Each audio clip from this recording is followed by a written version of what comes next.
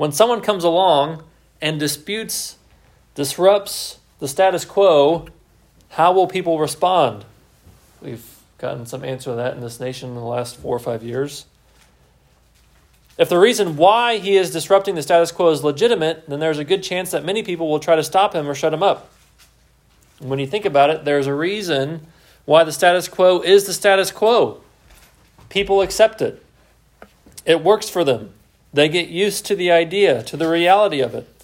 Perhaps they are particularly benefited in some way. There may be some advantage to the situation. For some, maybe they see things as being peaceful because their own life isn't bothered. They know that their life is comfortable.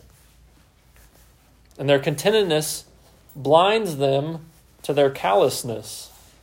Tomorrow, here in our nation, in America, though considerably less so in Southwest Virginia for some sad reason, we celebrate Martin Luther King Jr. Day. We remember him as the face of the civil rights movement in the 60s. We remember the dreams that he had, the speeches that he gave, the letters that he wrote. When Martin Luther King Jr. bucked against the establishment, even in non-physical, non-violent ways, the establishment pushed back. I'm no civil rights buff, but what I do know is that when you rub enough people the wrong way, because their ways are ineffective or immoral or self-exalting, and you have the audacity to call them out on it, you run the risk of immediate and severe consequences. Martin Luther King Jr. was murdered. He was assassinated because he called out the prevalent racism in America and rightfully demanded equality. A life cut short because of an uncomfortable truth exposed. Have you heard the story of the death of Jesus of Nazareth? You see, unlike MLK Jr., Jesus wasn't assassinated by a single man. Jesus upset the religious establishment of his time so much so that all of them did everything in their collective power to silence him indefinitely. A life cut short because of an uncomfortable truth exposed. This afternoon, today, together, let's take a look at the murder of Jesus from Luke chapter 23. We'll actually be starting in Luke chapter 22, if you haven't already turned there in your Bibles. Luke chapter 22. We're going to start in chapter 22, verse 66. And we're actually going to go ahead and read as we begin all the way through chapter 23, verse 51. So bear with me as we read this chunk of text together. Luke chapter 22, starting in verse 66. When day came, the assembly of the elders of the people gathered together, both chief priests and scribes. And they led him away to their council, and they said, "If you are the Christ, tell us." But he said to them, "If I tell you, you will not believe, and if I ask you, you will not answer. But from now on, the Son of Man shall be seated at the right hand of the power of God." So they all said, "Are you the Son of God then?"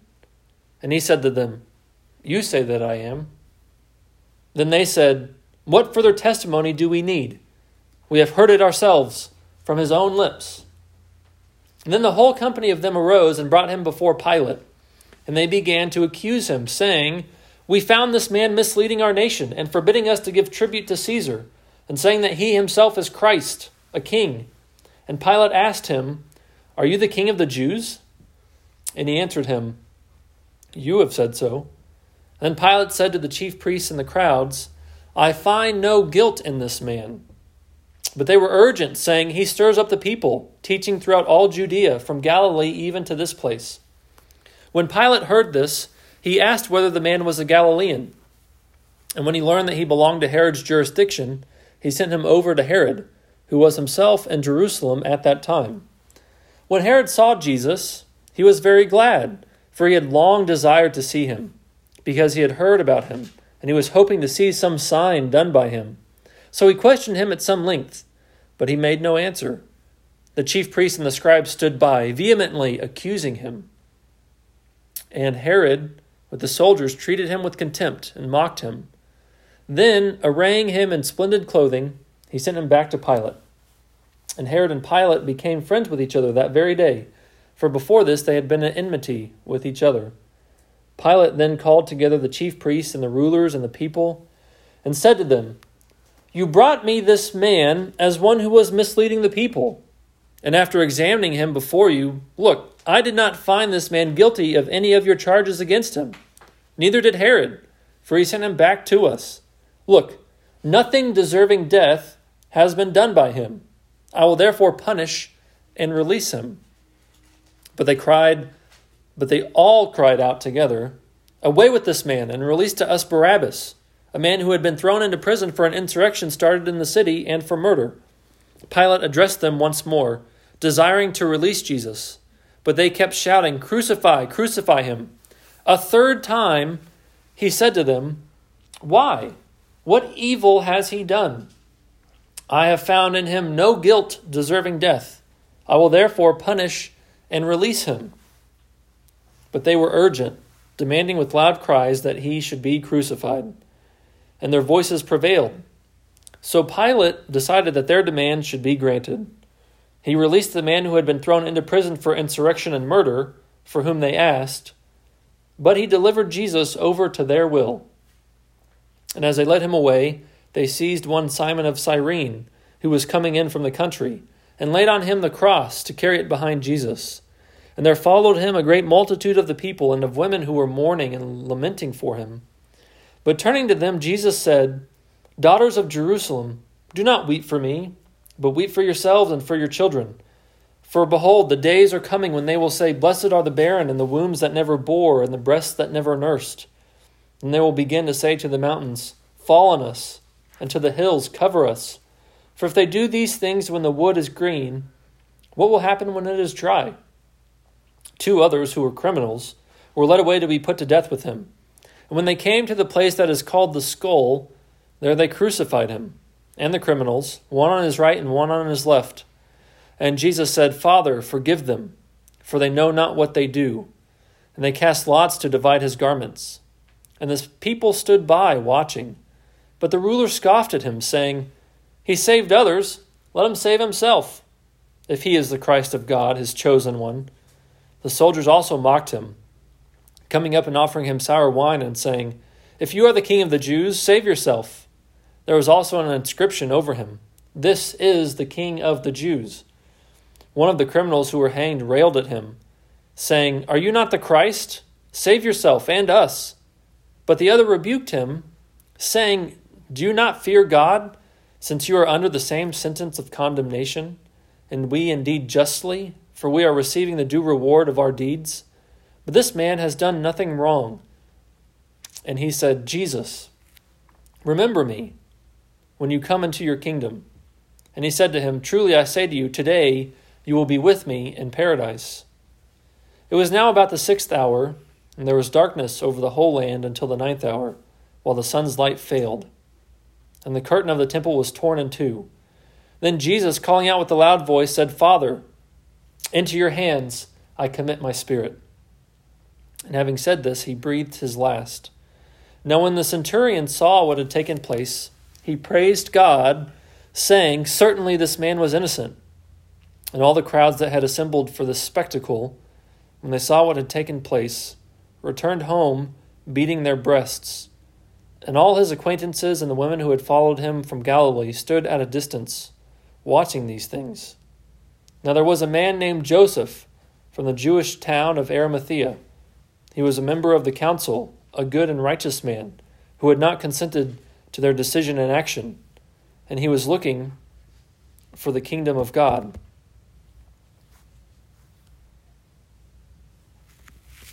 If Jesus was innocent, then who was guilty?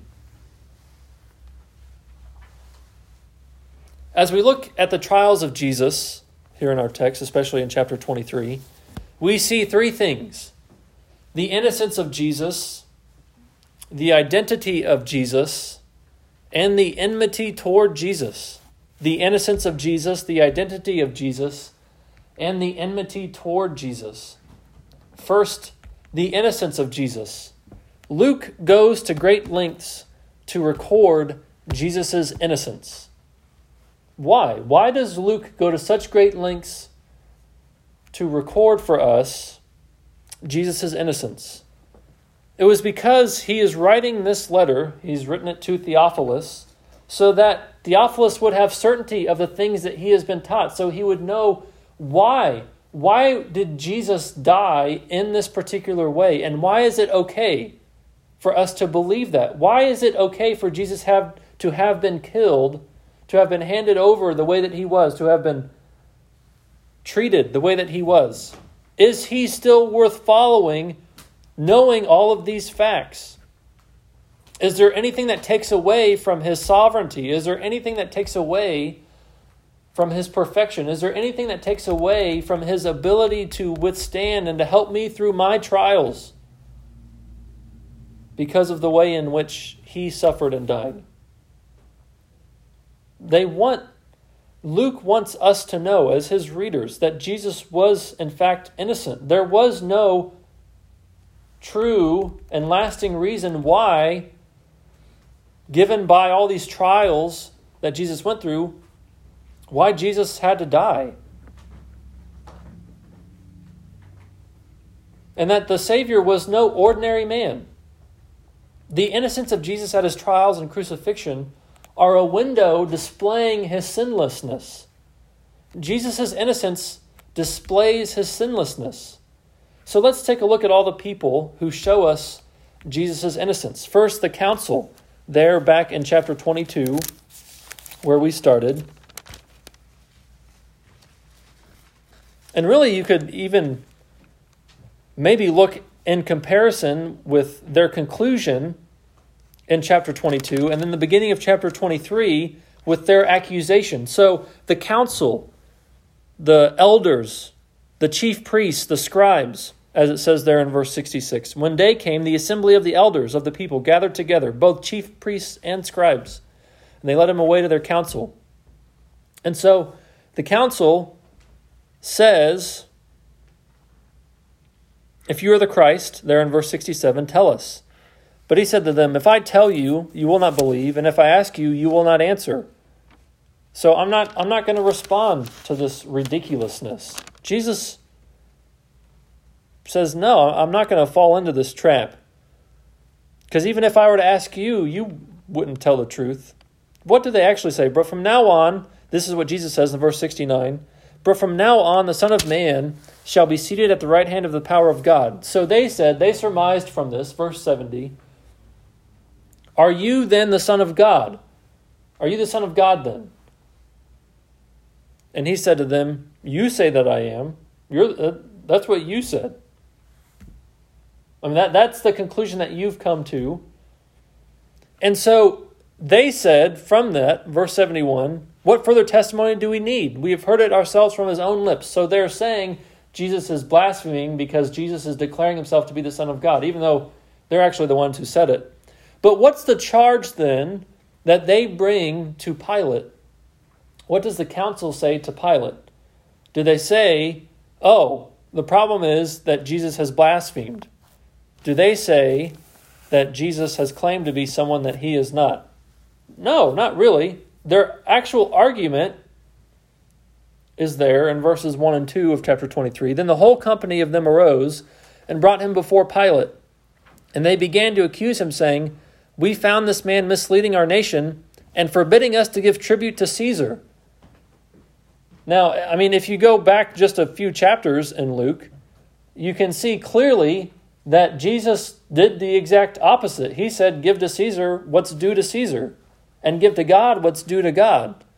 So, on the record, at least as far as Luke has given it to us, Jesus explicitly said, look, be a lawfully abiding citizen.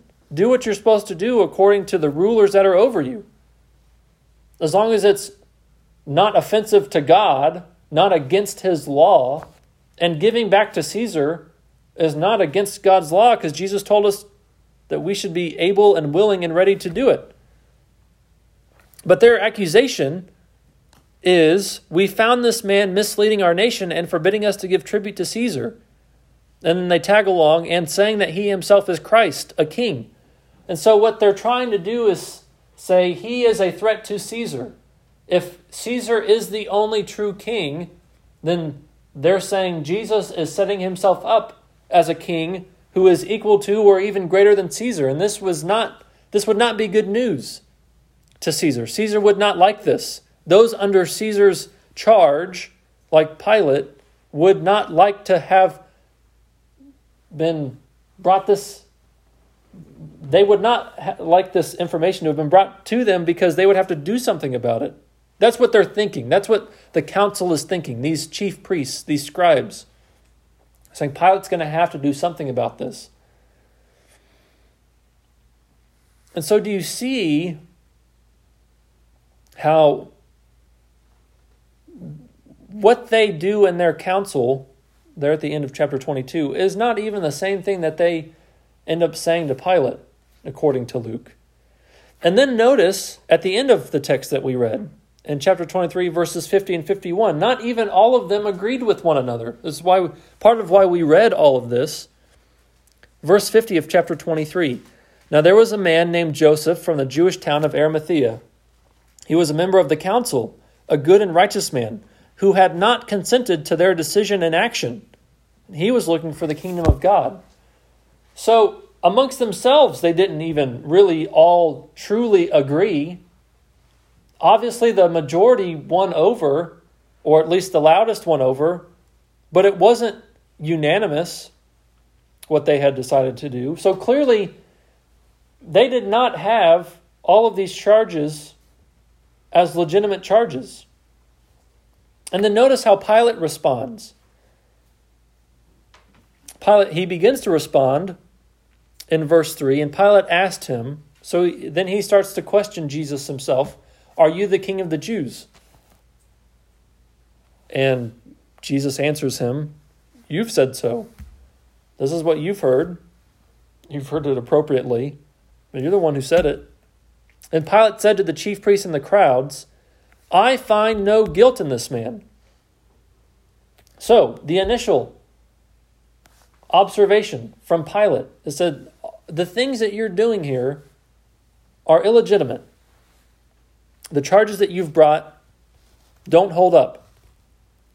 I find no guilt in this man. But they were urgent, saying, "He stirs up the people, teaching throughout all Judea, from Galilee even to this place."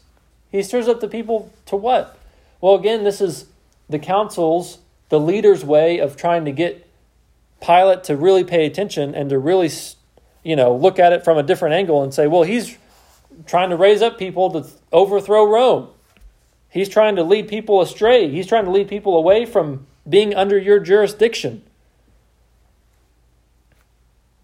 So the first time in verse 3 and 4, Pilate says, "I find no guilt in this man."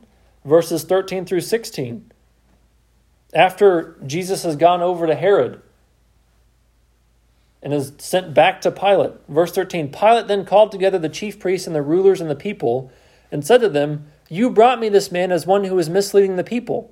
And after examining him," which is like a legal technical term, after doing what I'm supposed to do as a man in charge, as the judge here in this case, "Look, I did not find this man guilty of any of your charges against him.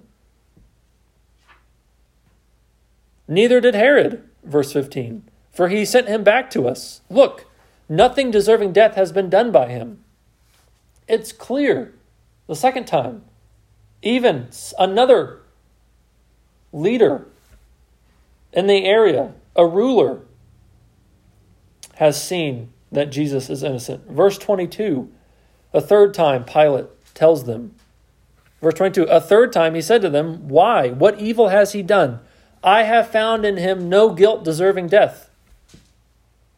The council did not agree amongst themselves. Pilate, 3 times, said this guy is innocent. Another ruler, Herod, agreed with Pilate. What's another way that we see in our text that Jesus is innocent? A criminal, one of the people who is hanging on a cross beside Jesus, tells us that Jesus himself is innocent. Verse 39 of chapter 23. One of the criminals who were hanged railed at him, saying, "Are you not the Christ? Save yourself and us." But the other rebuked him, saying, "Do you not fear God, since you are under the same sentence of condemnation? And we indeed justly, for we are receiving the due reward of our deeds." Look, man, we deserve to be here. We both screwed up major. And we deserve this death. But this man has done nothing wrong. This man's done nothing wrong. So the council, the Jewish leaders, have no basis. They have no proof. Their witnesses, as you can look at in the other Gospels, are conflicting. They are trying to bring false witnesses, but even their own witnesses are going against each other. Pilate 3 times says he's innocent. He does not deserve death. He's done nothing wrong. A criminal, one who is hanging on a cross next to Jesus, says he's done nothing wrong. Then you have the centurion, a Roman soldier, verse 47. Now when the centurion saw what had taken place, he praised God, saying, "Certainly this man was innocent." So then after Jesus dies, this man sees the way in which Jesus dies and says, "This was wrong. This guy did not deserve it." The innocence of Jesus gives us a clear picture into the true identity of Jesus. Whereas the titles given to Jesus in our passage are meant as mockery and ridicule, oftentimes, usually, except maybe for that what I just read from verse 43, or 47, excuse me. I think Luke uses the titles of Jesus to clue us into the truth behind the treachery. The irony in all of these trials is that Jesus does not declare any of these titles for himself, but he is nevertheless correctly identified. The identity of Jesus is on display even while he refuses to defend himself. In the council, going back to where we started, I mentioned it already, but in verse 70 of chapter 22, so they all said, "Are you the Son of God then?" Jesus is seen to be the Son of God, the King of the Jews, the inscription that is written. Pilate asked him, verse 3 of 23, "Are you the King of the Jews?" He answered him, "You have said so." And so what did they do? Verse 38 says what they did about that title. There was also an inscription over him, "This is the King of the Jews." I mean, they mocked him in the earlier verse, in verse 37, saying, "If you are the King of the Jews, save yourself." But still the title was put over him. Then we have the Christ of God and the Chosen One, which is just a few verses earlier in verse 35. And the people stood by watching, but the ruler scoffed at him, saying, "He saved others, let him save himself. If he is the Christ of God, his chosen one."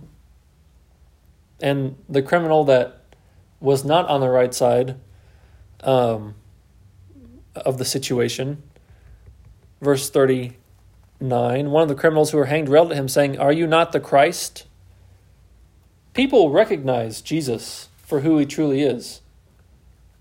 And we began looking at our text by asking the question, if Jesus was innocent, and if people really actually saw who he truly was, then who really is guilty here?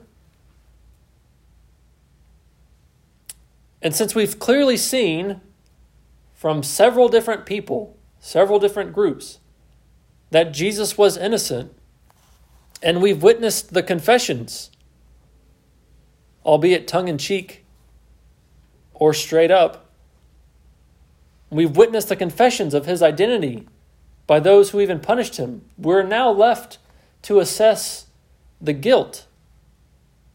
And that's where we come into the enmity of humanity. It's on full display for us. Jesus was innocent, and we can see who Jesus was, even just in this chapter. much less the earlier 22 chapters that Luke has already written for us. But where exactly do we see such hatred and animosity? Where does it come from? What is it? Why is it? Well, we saw it a couple weeks ago, and even last week, explicitly when Jesus was handed over to the mob because Judas betrayed him. Judas is one of the first ones. Who's guilty here in all of this? Who's responsible for Jesus being put in this position? Well, Judas, would be the first place that I would go to. He's betrayed Jesus, Jesus' own disciple, who gets tired of the fact that Jesus hasn't given him what he's wanted, that Jesus has not put him in a position that he thought he deserved, that Jesus has not brought him the wealth that he thought he might come into by being a follower.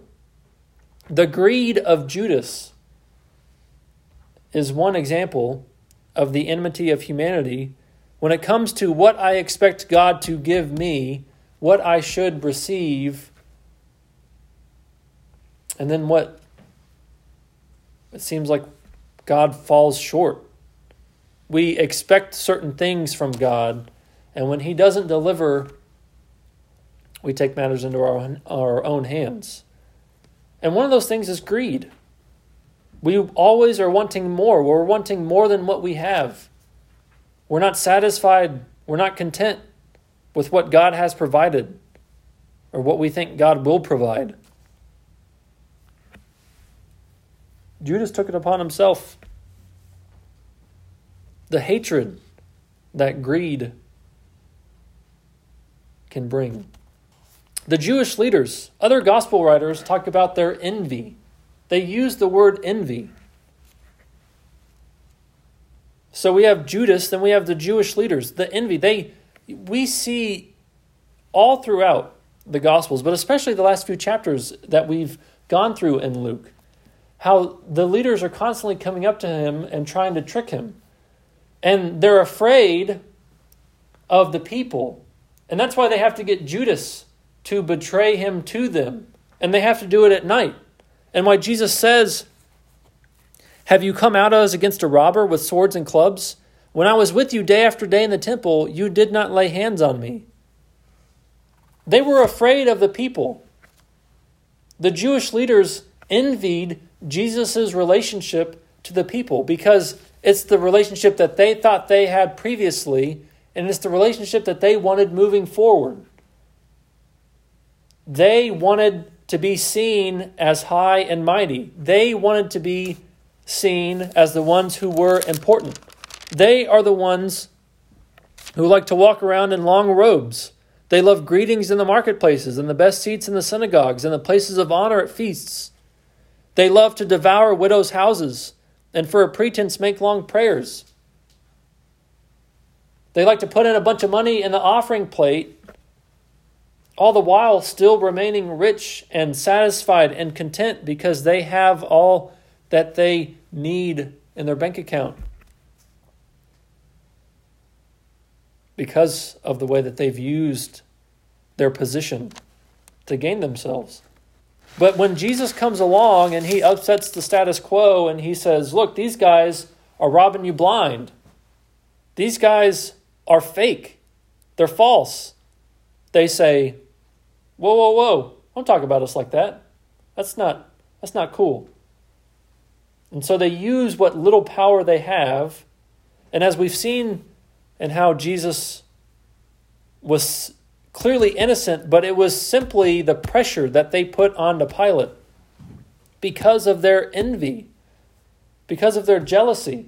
I had to teach a Bible class last week, was subbing at school, and I had to teach Bible class, and we were going through the works of the flesh.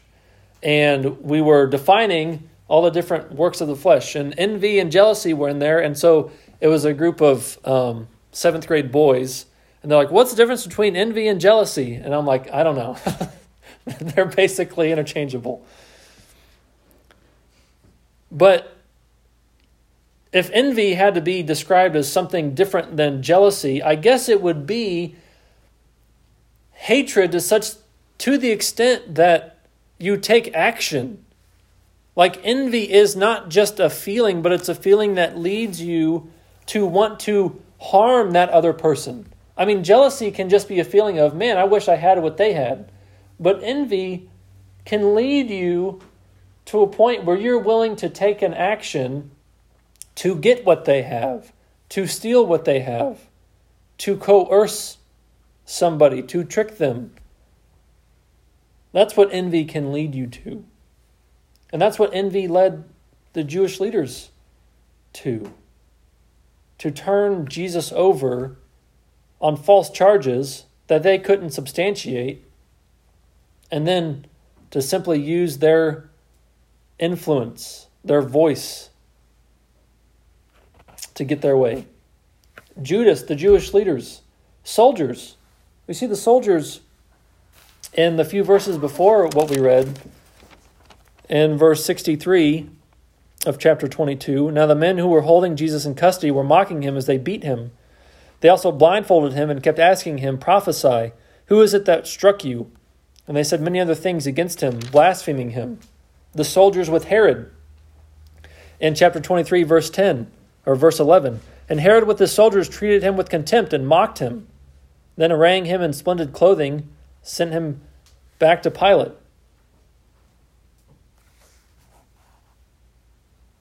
Verse 36 of chapter 23, the soldiers also mocked him, coming up and offering him sour wine and saying, if you are the king of the Jews, save yourself.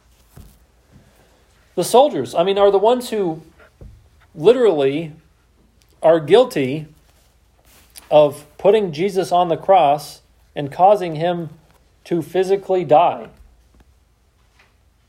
They're the ones who demanded his blood, who struck him, who beat him, who put the crown of thorns on his head, who nailed him, his hands and his feet, to the cross so that he might suffocate and die. The soldiers, they despised those who weren't Roman.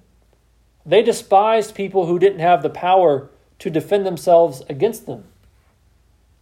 They looked down upon anyone. They looked down upon the Jews. They looked down upon Jesus for having gotten to this point where his own people gave him up. Pilate's responsible. How can you as a judge say this guy's innocent and yet still hand him over to the death penalty? That's some guilt lies on Judas for betraying him. Some guilt lies on the Jewish leaders for raising their voices to such an extent that Pilate felt like he had no other choice. The soldiers are guilty. They're the ones who actually did it. And they spit on Jesus. They mocked him. They beat him. They crucified him. Pilate is the one who oversaw all of this and did nothing when he was the one who had power to do something about it. But it wasn't just those people. It wasn't just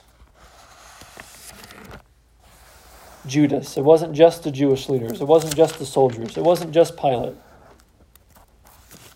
And I'm stepping a touch outside of just the text that we're in today, but I think it's important for us to realize why Jesus was willing to go through with all of this. And the fact that Jesus laid down his life. His life was not taken from him, but it was given. He gave his life because he knew that's why he was there. That's why he came. This was the plan of God. Acts chapter 2, which Luke also wrote. And this is Peter, the day of Pentecost, giving this sermon. Acts chapter 2, verse 22. Men of Israel, hear these words. Jesus of Nazareth, a man attested to you by God with mighty works and wonders and signs that God did through him in your midst, as you yourselves know. This Jesus delivered up according to the definite plan and foreknowledge of God. So it's not just Judas, it's not just the Jewish leaders, it's not just the soldiers, it's not just Pilate. It's Jesus himself giving his life, and it's God's plan that was running through in between the lines of all of this. God had planned this to happen in this way. Acts chapter 3, verse 17. Peter goes on in another instance to say, "And now, brothers, I know that you acted in ignorance, as did also your rulers." So it wasn't just Judas and the Jewish leaders and the soldiers and Pilate. It was God and Jesus himself. And it was the people. I mean, it's easy to miss the references where we were in Luke chapter 23, but the people are part of this also. And that's what Peter is trying to say to them in Acts chapter 2. You are responsible for this. You might have acted in ignorance at the time. You might not have known any better. And even the rulers might not have known any better. And Jesus, when he's going to the cross, he says in chapter 23, verse 34, Jesus said, "Father, forgive them, for they know not what they do." Jesus knew that this was beyond them. But they were still responsible. Even though they acted in ignorance, even though Jesus wanted them to be forgiven because they had no idea what they truly were doing. Even the people, the regular Joes, Jesus said, "Forgive them." And so it was all of these people, and it was God, and it was us. I mean, we sing songs that have words like, "Ashamed I hear my mocking voice call out among the scoffers." It was my sin that held him there. We can plead all day long that we don't know how to appease God, that we don't know God's plan, that we don't know God's law, that this life is difficult, that God's expectations are too much for us to be able to handle. But even if, as Peter said, as Jesus prayed, even if we can plead ignorance, we are still responsible.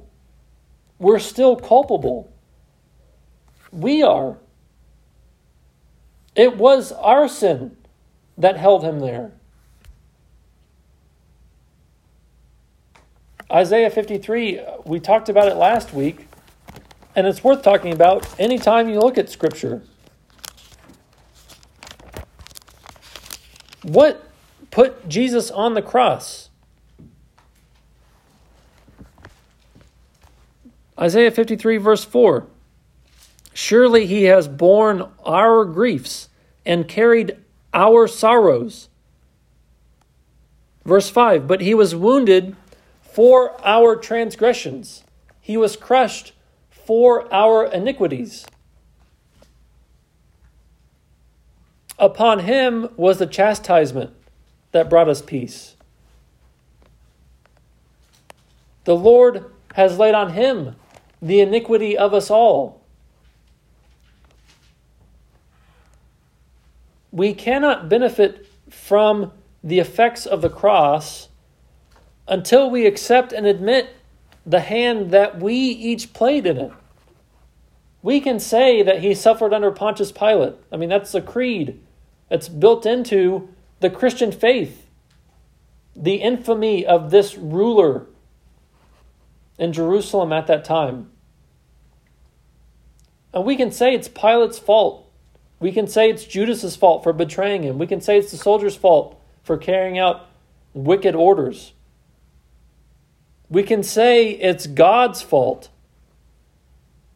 But if we never get to the point where we are able and willing and ready to say, "It was my sin that held him there," then we miss the opportunity that we have to recognize that God's plan and God's foreknowledge was meant to show us grace in the midst of all of this suffering that this innocent man has undergone.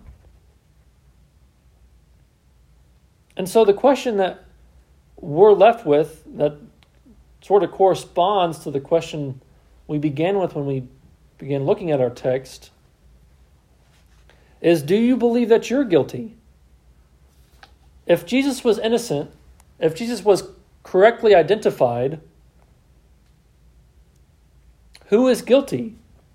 And if we look at the facts of the matter as the Bible gives it to us, both here and in Luke, and then also in Luke's later writings like Acts, or in the rest of Scripture, Old Testament and New, that it was because of our sin that Jesus was put in this position.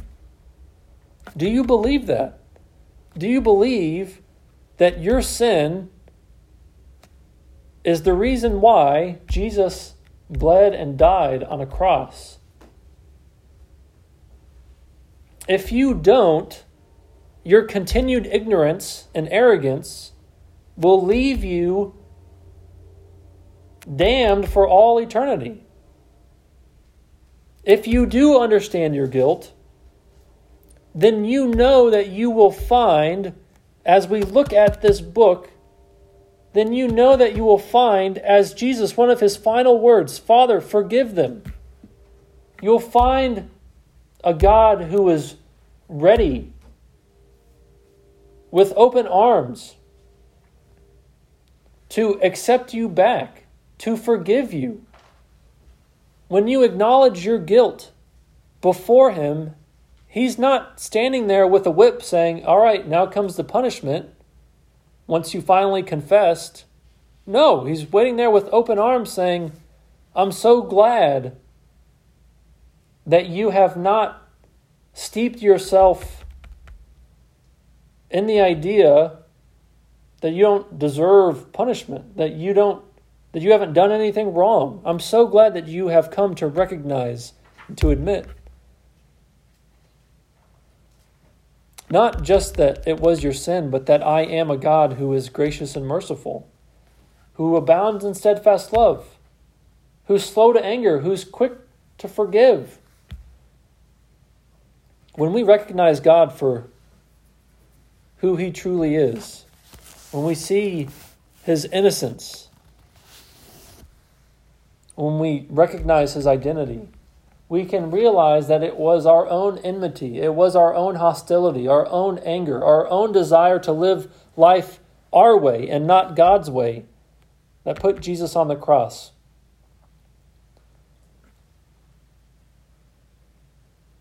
But the power of the resurrection shows us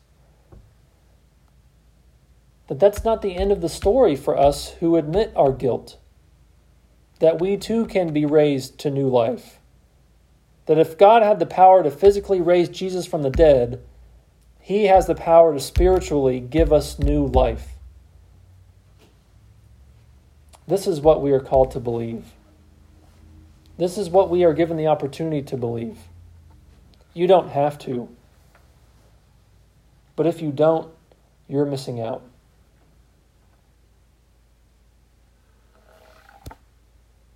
Let's pray. God, we thank you for the truth of your word. We thank you for the opportunity that we have to look at it, to see the particular ways in which you have worked, the plan that you had made for thousands of years, how it came to this point, and how it came in such a way that we can see ourselves in the midst of this crowd, in the midst of these soldiers, in the midst of these characters in this story. But how